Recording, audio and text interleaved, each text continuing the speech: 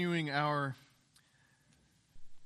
expositional study of Paul's first canonical letter to the Corinthians, and we find ourselves in chapter 9, which is sort of the center of a larger essay, if you will, in which Paul gives instruction on how Christian men and women ought to behave in view of the fact that we live in a culture that does not recognize the lordship of the Lord Jesus Christ.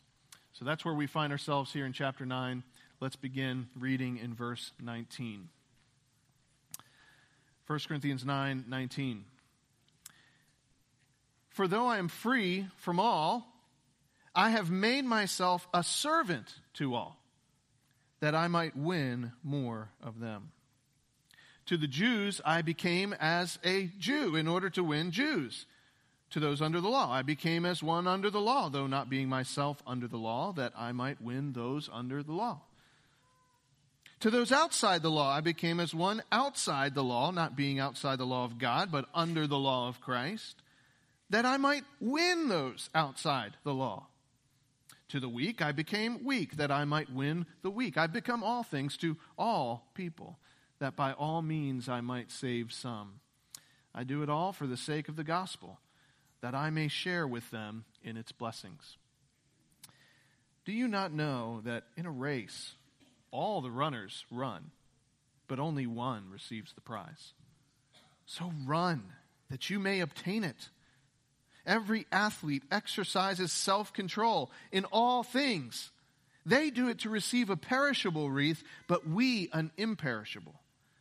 So I do not run aimlessly. I do not box as one beating the air, but I discipline my body and keep it under control, lest after preaching to others, I myself should be disqualified.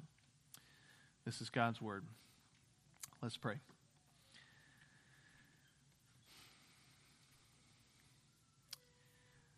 Father, we want to thank you this morning for the gospel.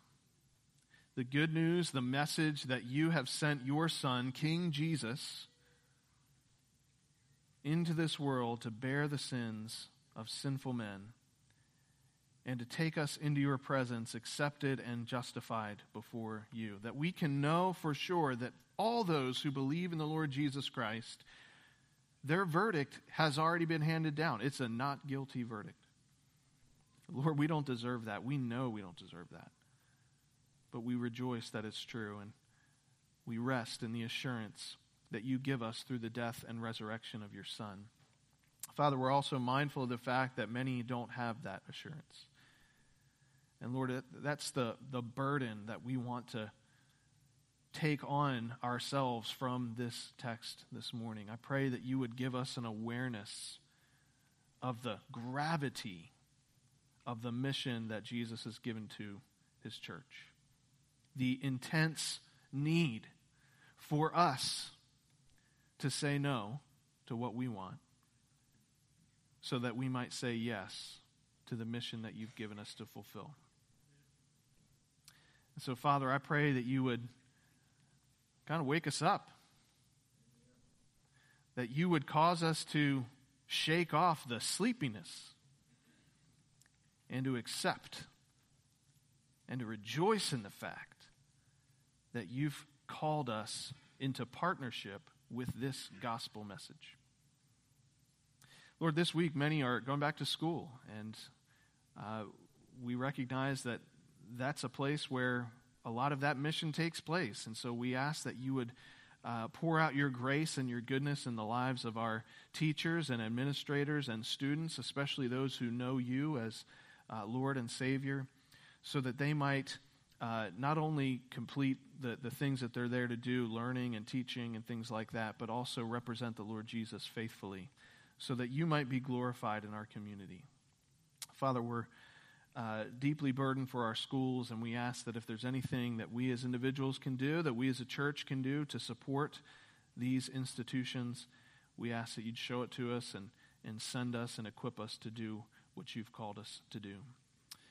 Lord, we also want to lift up the W family as they are ministering elsewhere this morning and as they wait on government documents in order to go fulfill what you've called them to do. We ask that you would sustain and strengthen them, and that you would pave the way so that they might fulfill their mission. And Lord, we pray all these things in the name of the Lord Jesus. Amen. What can't the Lord Jesus do? That was the spontaneous exclamation of a young captive by the name of John Marrant when he learned in the 18th century that his scheduled execution had been canceled and he would be allowed to live. Have you heard of this man, John Marrant? He was born in New York in 1755, but moved to Charleston, South Carolina as a young boy. His father died when he was young, and in rebellion against his mother's desire that he grow up and learn an actual trade, he apprenticed under a skilled musician, no offense to any musicians out there, and began actually to earn a living playing the fiddle and the French horn. One day, John was walking through town on his way to play music when he and a friend were distracted by a bustling crowd in a nearby meeting house. Apparently, the townsfolk had gathered to hear a preacher by the name of George Whitefield. John's friend dared him to walk. This is classic young men. He was 14 years old. His friend dared him to walk into the meeting house in the middle of the sermon and blow his horn. And John, of course, readily agreed. But God had other plans. When he entered the building and heard the preacher announce his text, the Holy Spirit convicted him so powerfully that he was not able to speak or even move for the space of half an hour. Immediately he was born again upon the hearing of the gospel, and the change in his life became so drastic that he actually couldn't get along with the members of his own family, and he had to leave his own house. Led to wander in the South Carolina wilderness at the ripe age of 14. To make matters worse, he stumbled upon a Native American hunter who brought him back to a fortified Cherokee village where, for reasons unbeknownst to us today, he was sentenced to a slow death by burning.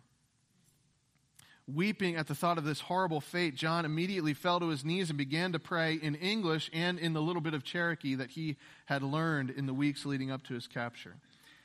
Somehow his prayer was so moving to the Cherokee chieftain that the man pardoned him and released him to leave if he wanted. Now, if that were you or I, we would have hightailed it out of there immediately and gone back to the safety of the city or whatever village that we had come from. But Marrant, so burdened by the gospel and so intent upon being useful to the Lord, was convicted of the need to preach the gospel to these men, and he stayed with them for 2 years, learning their language, dressing in their clothing, working and hunting alongside them, and having a fruitful ministry that would expand over the years. Most people don't know, but John Marrant, raised as a free black man in a region where most black men are enslaved, was actually one of America's very first cross-cultural missionaries. His example of self-sacrifice is one we would do well to imitate, and many have. Think of Hudson Taylor, the director of the China Inland Mission. He would follow the same pattern, immersing himself in a strange culture, wearing the garb of the Chinese, even did his hair the way that the Chinese men in his village would do their hair, in hopes that they might reach these individuals with the gospel of Jesus Christ. Men like Marrant and Taylor exemplify the kind of mentality described by the Apostle Paul in this passage. I have become all things to all people, that by all means I might save some. See, the Apostle Paul wasn't just a religious hobbyist. He wasn't going through the motions of following Christ, so to speak, in order that he might enrich himself spiritually. Nor was he a teacher merely to those few individuals scattered around the Roman Empire who had decided to follow Christ. No, he had ambitions. He wanted to see as many people as possible from the Roman Empire come to Christ, to acknowledge the lordship of Jesus Christ, give their lives to him, and be born again. He, you might say, was in it to win it. He wanted to win souls. And as we'll see, this is exactly the kind of mentality that Christ expects of us today. Did you know that? He wants us to desire to win. He wants us to desire the souls of men. And today we're going to see that there are two specific requirements that enable us to fulfill the mission that God has sent us on. Let me tell you what they are, and then we'll go back and we'll explain them one by one. First of all, a winning approach to the winning of souls requires skillful contextualization. It requires skillful contextualization. And then secondly, it requires self-control. Self-control. We'll talk about what that means. Notice with me in the first place from verses 19 through 23, winning requires skillful contextualization. Winning requires skillful contextualization. Now, this word is repeated multiple times in this passage. Paul says, I want to win. I became like the Jews in order to win the Jews. I became as those under the law because I wanted to win those that were under the law. I became like those who were outside the law because I wanted to win them that were outside the law. I became like the weak because I wanted to win the weak. He says, I want to win. What does that mean? Well, let me be clear. Paul isn't using that word win the way that we often use it. He's not saying he wants to make more money and succeed economically and win in that way. That's the way we often use that word. I want to win in life. That means having more money, a bigger house, a nicer car, etc. That's not what Paul means. Nor is he saying he's in competition with anybody. He's not saying, hey, Peter and I have this competition. We want to see how many followers of Christ we can get, and I'm going to beat Peter. We're in competition against each other. He's not in competition against anybody. That's not what he means either.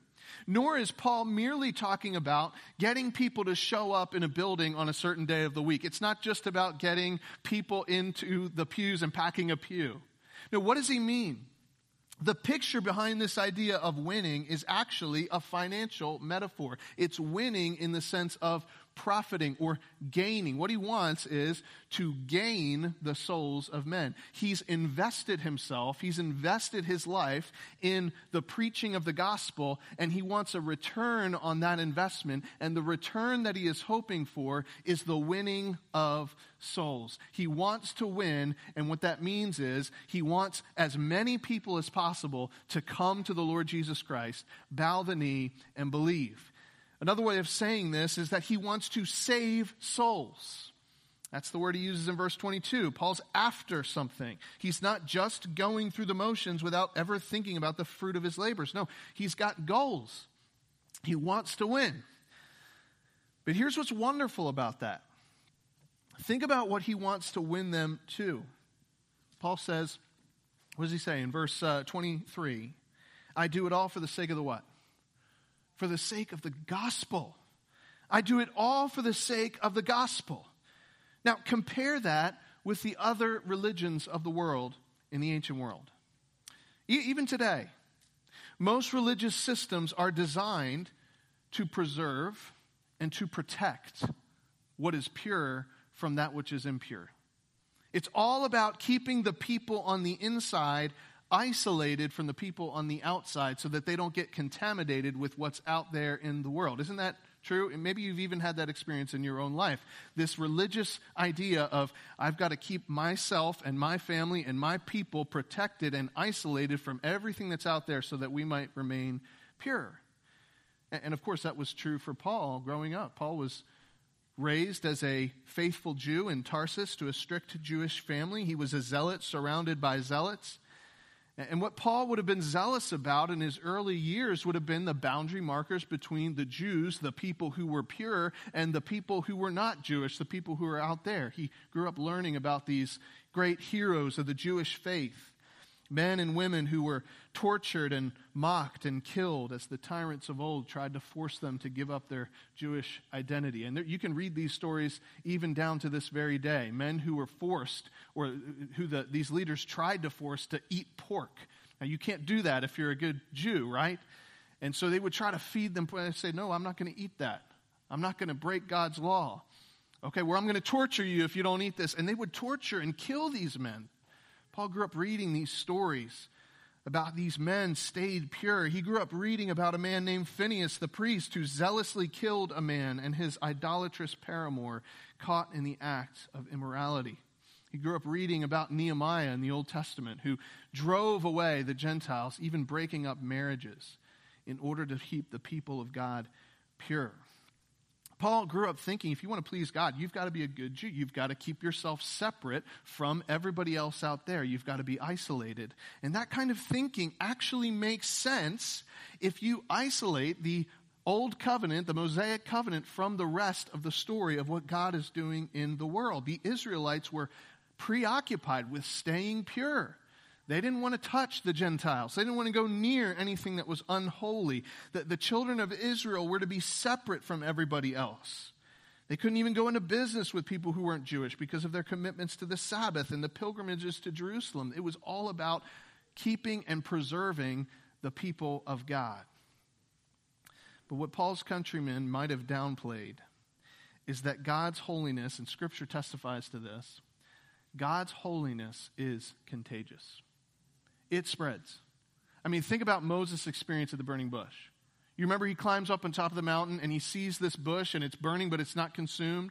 Why is that? It's because of God's holiness present in the bush. And when he comes near to the bush and he hears the voice of God, God tells him, take off your shoes because the ground on which you're standing is holy ground. The holiness of God has sort of spread out into the bush and then even into the ground on which Moses was standing. Years later, he would be back on top of Mount Sinai and he would fellowship with God on top of Mount Sinai. And what happened to Moses' face? The Bible tells us Moses was impacted by the holiness of God. And when he came back down the mountain, his face shone because he had been in the presence of God. And all of that culminates with the coming of a person named Jesus of Nazareth. Because when Jesus comes into the world, he doesn't act like the other Jewish people around. An unclean person comes up to Jesus, someone who has leprosy, ceremonially unclean, someone who has a hemorrhage of blood, ceremonially unclean. And when they touch Jesus, they don't make Jesus unclean like you would expect. Jesus' virtue goes out of him and actually cleanses that person. And so it's that kind of reversal, that movement of, hey, I'm not going to try to just preserve the pure anymore. I'm going to actually go out and spread the message of the Lord Jesus Christ and the glory of the Lord Jesus Christ that serves as sort of the driving impulse behind Paul's mentality. That dynamic changed everything in Paul's life. He was so zealous for his ancestral traditions. He was trying to stamp out what he saw as impurity, these Christians who hated the law of Moses. And then he personally met Jesus, and it changed everything. It changed the way he interacted with the people of the world. It changed him from preserving purity to preaching a message of victory and salvation in Jesus Christ. So let me tell you what that means today. If you're here and you're not a follower of Jesus, we're glad you're here because here's why. Our desire is to win you. That's our goal. I just want to be honest. That's our mission. That's what we want to do. We want to try to plead with you to bow the knee to Jesus and believe in him alone. So let me just tell you something. There is a God who is far greater than any other being in the whole universe. I mean, perfectly wise, knows everything, never had to learn anything because he already knows it. In fact, everything that exists, from the platform on which I'm standing to the rest of this building to the animals and the birds flying around outside to you yourself, was made by this God. And everything that exists is made for his glory. And he made you, listen to this, he made you in his image. Even though I don't know you that well, some of you I don't know at all, I can tell you that you were made in the image of God. That means you're like him in so many different ways. But the Bible tells us, and you know this is true, we don't live out what God has desired for us in life. I mean, he's told us what he expects from us. He wants us to love him. He wants us to obey his commands. But we don't do that. We want to go our own way. We want to do our own thing. And so we rebel. We push back against the commands of God. And the Bible tells us that from the top of our head down to the bottom of our toes, we are sick with something called sin. We've rebelled against the Lord Jesus Christ. We've rebelled against the commandments of God. We lie. We steal. We want our own glory. And instead of accepting Christ, we want our own glory. And it would be right, it would be good for God to just say, you know what? I made you for a purpose. You're not fulfilling that purpose. I'm going to wipe you off the face of the earth and start over. That would be his right to do, but he doesn't do that. See, because of his goodness and his kindness and his mercy and his love, because he wanted to display his glory in the grace of forgiving sinners, he's patient with us. And he's been patient with you this morning. And if you're sitting here and you're listening to the sound of my voice, you are a recipient of the mercy of God. If you are breathing air this morning, you are a recipient of the mercies and the kindness of God.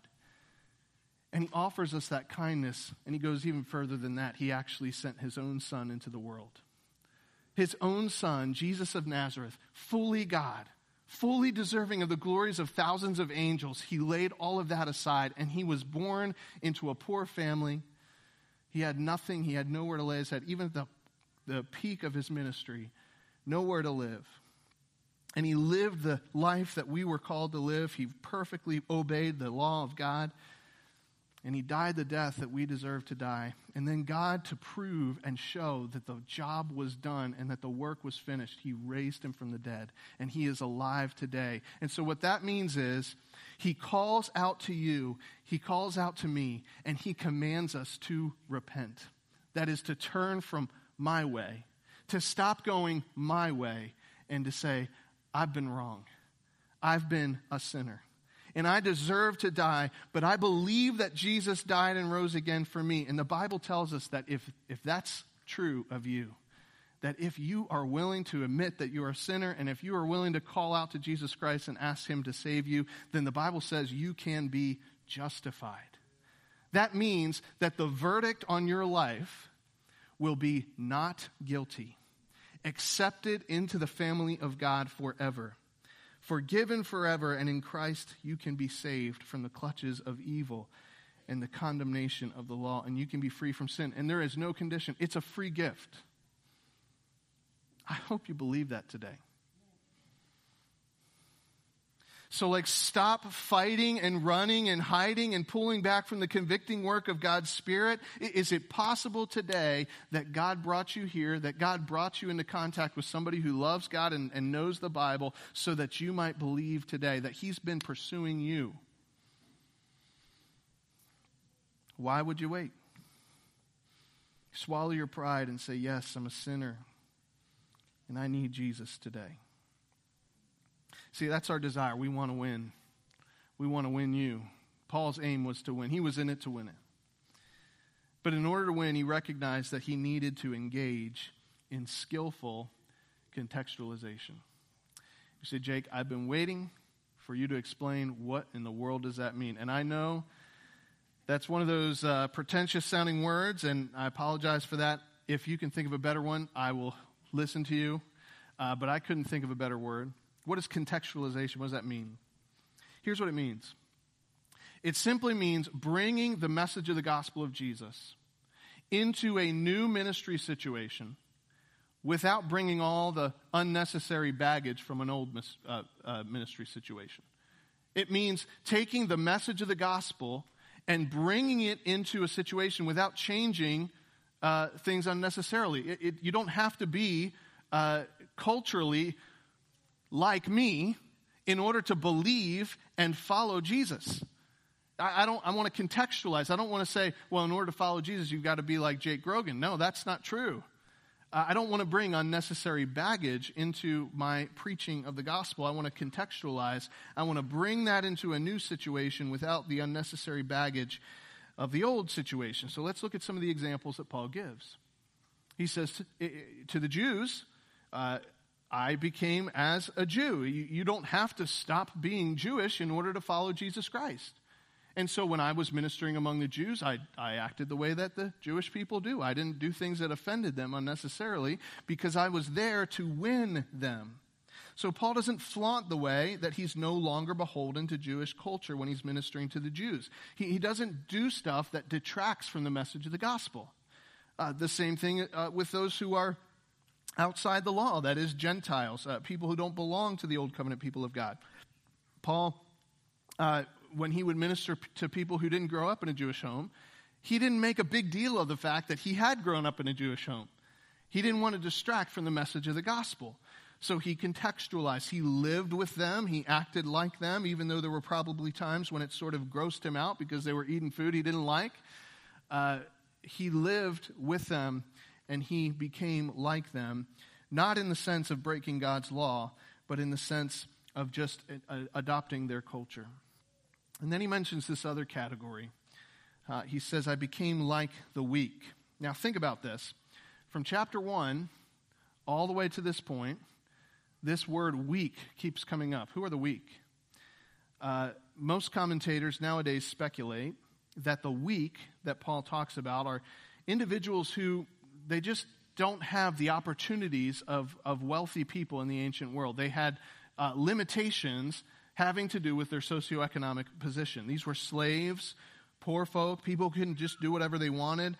If they wanted to meet together for church on a Sunday, they would have had to they couldn't just do that whenever. They would have to ask permission from their master or something like that. These are the weak. And Paul says, when I wanted to minister to the weak, I became like the weak. I could have accepted money. I could have taken my place among the professional speakers and orators of the day. I could have hobnobbed with the patrons and the rich people. But no, here's what I did when I came to Corinth. I lived with the artisans. I became a tent maker, because I wanted to reach those people who were in a position that of weakness in the world.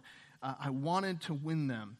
By the way, did you catch the example that Jeff read about earlier in the service, where Paul contextualized, where he didn't assert his rights in order to win the people to whom he was ministering? Paul was a Roman citizen. He could have asserted his rights and said, you can't beat me, I'm a Roman citizen. But he didn't do that. He subjected his body to beating. And what happened was the Philippian jailer ended up coming to Christ as a result of the fact that he said no to his own rights and yes to ministry. And that takes skill to do. That skillful contextualization. It takes wisdom. You have to pay attention to do that well. New Testament scholar and missionary to the Middle East, a man by the name of Kenneth Bailey, who went to heaven just recently, shares a personal example in his own commentary on 1 Corinthians. He says, I've been living in the Middle East for 40 plus years, and I dress like the people I'm ministering to. I speak multiple dialects of Arabic, and I lecture, I teach in Arabic. I know the language, I know the people, I eat the food that they eat, but I would never stand up in the middle of preaching and say, we Arabs. Why? Because they know I'm a Westerner. They know I'm not an Arab. And so he says there's limits. I've got to recognize that it takes skill in order to take the gospel message and apply it to a new situation. It requires skillful contextualization. And this is sort of like what Paul's saying. He's saying, I become like someone outside the law, but that doesn't mean I'm outside the law. It doesn't mean I don't follow the law of Christ. I don't compromise the message. I don't compromise the morals of Scripture. I simply take my own rights and my preferences, and I say those are not as important to me as the souls of the people in front of me, the souls of the people that I'm ministering to. And he skillfully contextualizes in order that he might remove all offenses except the offense of the cross. You say, so Jake, well, what does that look like for us today? I mean, here we are in Texas, and, we already pretty much do everything correctly here, so wouldn't want to compromise any of that. No, I'm just joking. What does that look like for us today? I think there are at least two entailments for us today.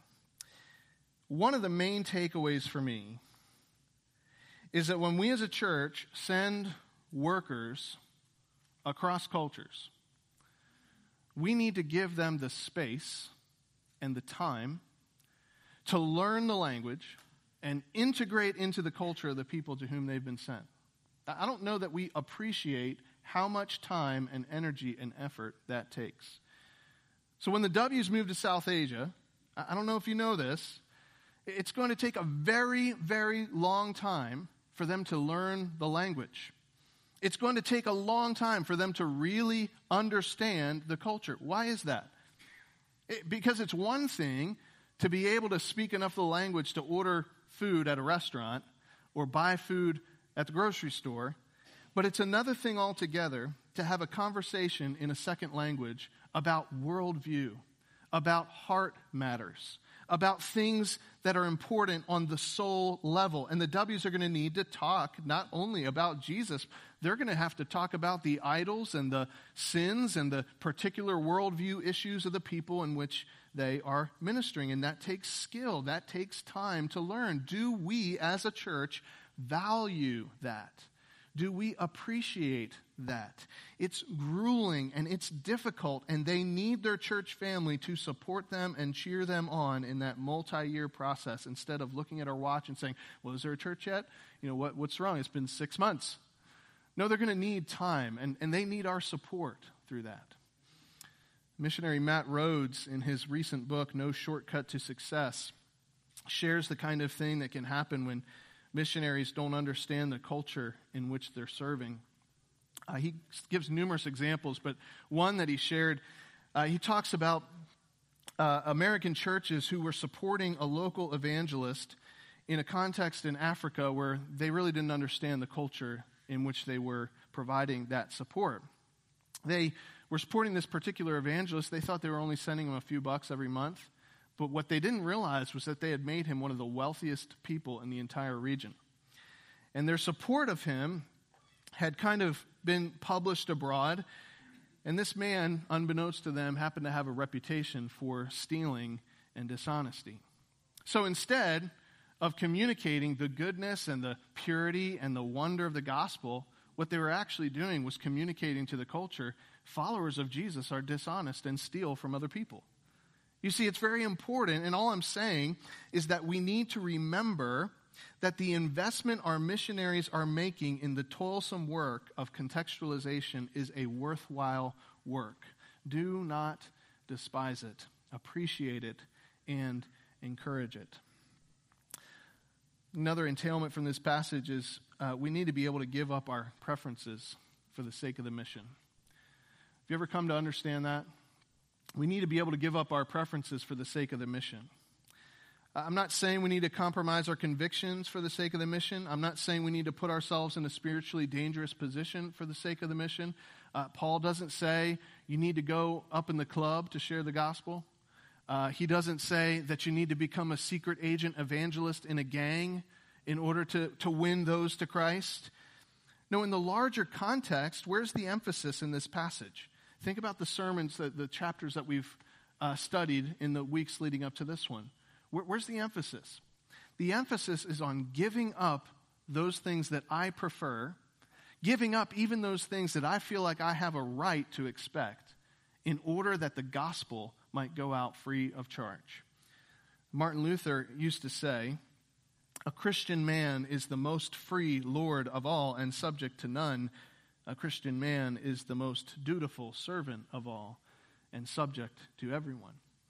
And that's what we're talking about here. Paul says, I'm free from everybody.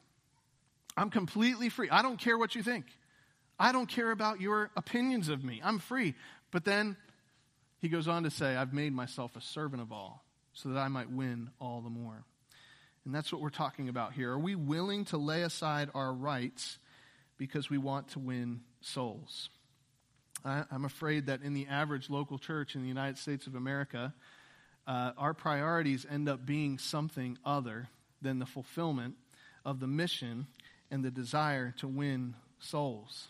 Have you noticed that to be the case? We end up having different priorities. We think about getting involved at church and it ends up being a question of, what do I most enjoy? What helps me feel better about myself? How do I feel the most useful? Instead of saying, what can I do that will advance the mission of the Lord Jesus Christ? We want to appease people. We think give the most money. That's not what we're here to do. We want to stroke somebody's ego. That's not why God left us on this earth. We want to pad our ministry resume, but that's not the goal. None of those things matter. And I hope you make friends here. I hope you feel valued here. I hope you learn things here. I hope you enjoy your time here at Indian Creek Baptist Church. But the whole reason why we're here is because Christ has left us here to represent him in the world so that we might bear fruit, so that we might win souls. Are we in it to win it, or are we here because we get something out of it personally? if there's anything we're doing that unnecessarily distracts, that gets in the way of the clear communication of the gospel, let's just get rid of it. It's not about my comforts. I can be comfortable in heaven. But there are thousands out there without hope and without God, and they're sprinting toward the gates of hell. And if we have to do something that stretches us a little bit personally in order to win the lost, then who do we think we are standing in the way of what God's mission is for his church? Now, I can list all sorts of caveats and qualifications. Well, we don't want to compromise in this way. We don't want to compromise in that way. And I'm right there with you on that. But at the end of the day, am I willing to take my preferences and my rights and put them over here to the side and say those aren't important to me because I'm after something. I want to win.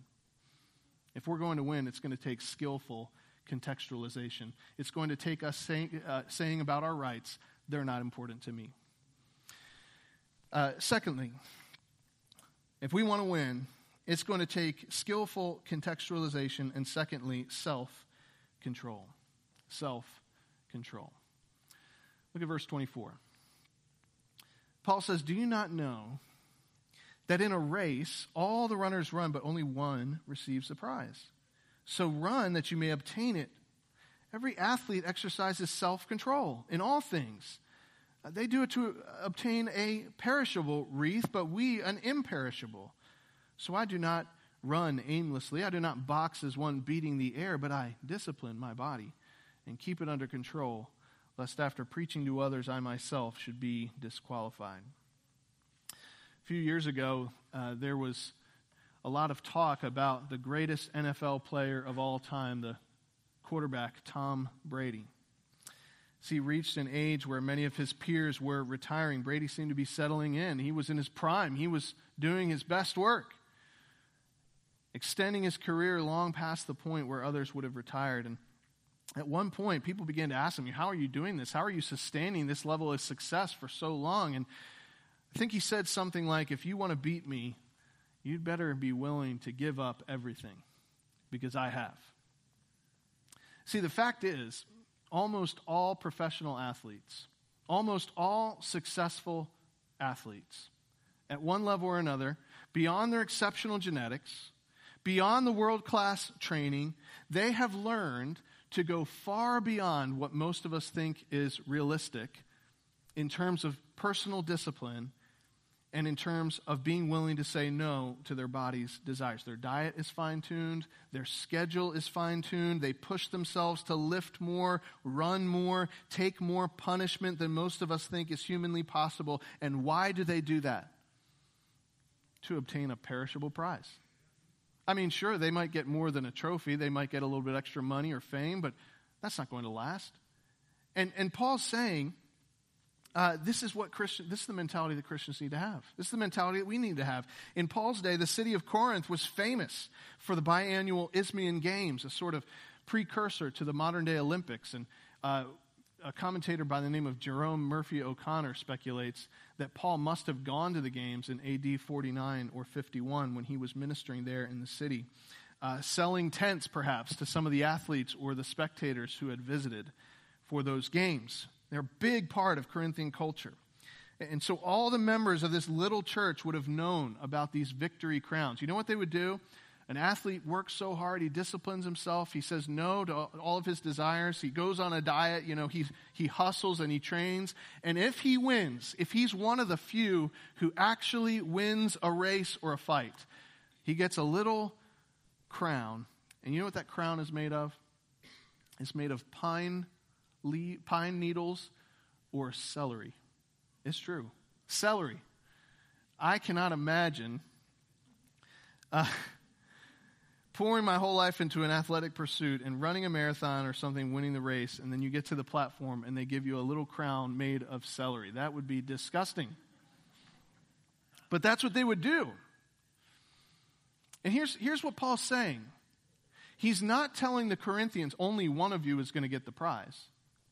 He's just saying, he's making a comparison. He's saying if you're an athlete, you are going to go after that prize. And if you are a believer in Jesus Christ, you've got to recognize that the prize you are going after is far more valuable than anything any athlete goes after. He's saying if it's true that for athletes, without discipline, you know already you are going to lose.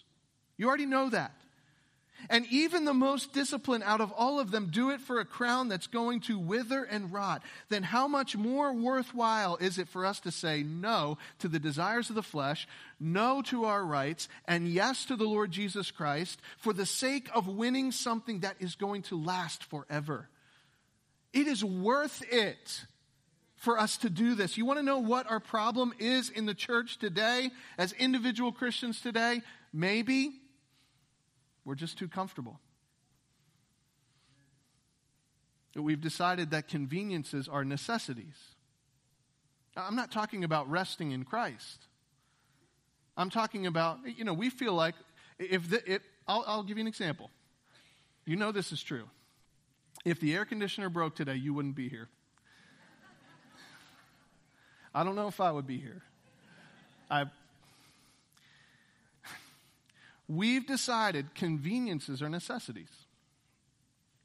We've placed our commitment to Christ on the margins of our life. By the way, I've visited folks in the nursing home who came to Indian Creek back long ago, and they said, we met under a brush arbor made of cedar branches. You know how much sneezing and coughing would be going on if that were the case? We've come a long way, and thank God for this building, okay? I'm not knocking it. But we expect following Christ to be convenient. And folks, that convenience is the thing that is killing the mission. You cannot be a soldier of Jesus Christ and have everything be convenient. Just like you cannot win a marathon if you never get out there and push yourself to run a little more. You've got to do it. Just like a nightly ice cream habit and a snooze button will shut you down physically. And I know that from experience. A lack of self-control in the spiritual realm will make it really hard for you to win the souls of men. And you're going to be beating the air. You're going to be shadow boxing. And this, friends, this is where you need to decide between you and the Lord what it looks like to follow Jesus in this way. I grew up in a context where this was sort of shoved down our throat in a sense. We had leaders who told us, when to show up and what to wear, what kind of job you're supposed to have, how much money you're supposed to give, that sort of thing. I don't think Jesus intends for that to happen. I think he wants you to decide. I think he wants you to have communion with him and make those decisions out of your relationship with the Lord Jesus Christ yourself. But in many cases, because of that background, I've noticed that what we tend to do is throw off all restraint altogether, even self-restraint. We say, you know what, I grew up, people were telling me I couldn't drink alcohol. I'm allowed to drink alcohol, and so we just go for it, right? Nobody can stop me from dating this type of person, or I have Christian liberty to do this, and so we don't have any self-control at all. And what that thing is that we're free to do actually ends up enslaving us. Friends, listen, don't make any mistake. The Christian life is a strenuous life. It is a life of self-denial, just like the life of an athlete. It's a life of discipline. And the truth of the matter is that in evangelical culture in America today, we have almost convinced ourselves that the opposite is the case. That if the minute you say, I've got to have personal discipline, I've got to have some self-control, someone comes in and says, you're being legalistic. No. It's a life of self-control.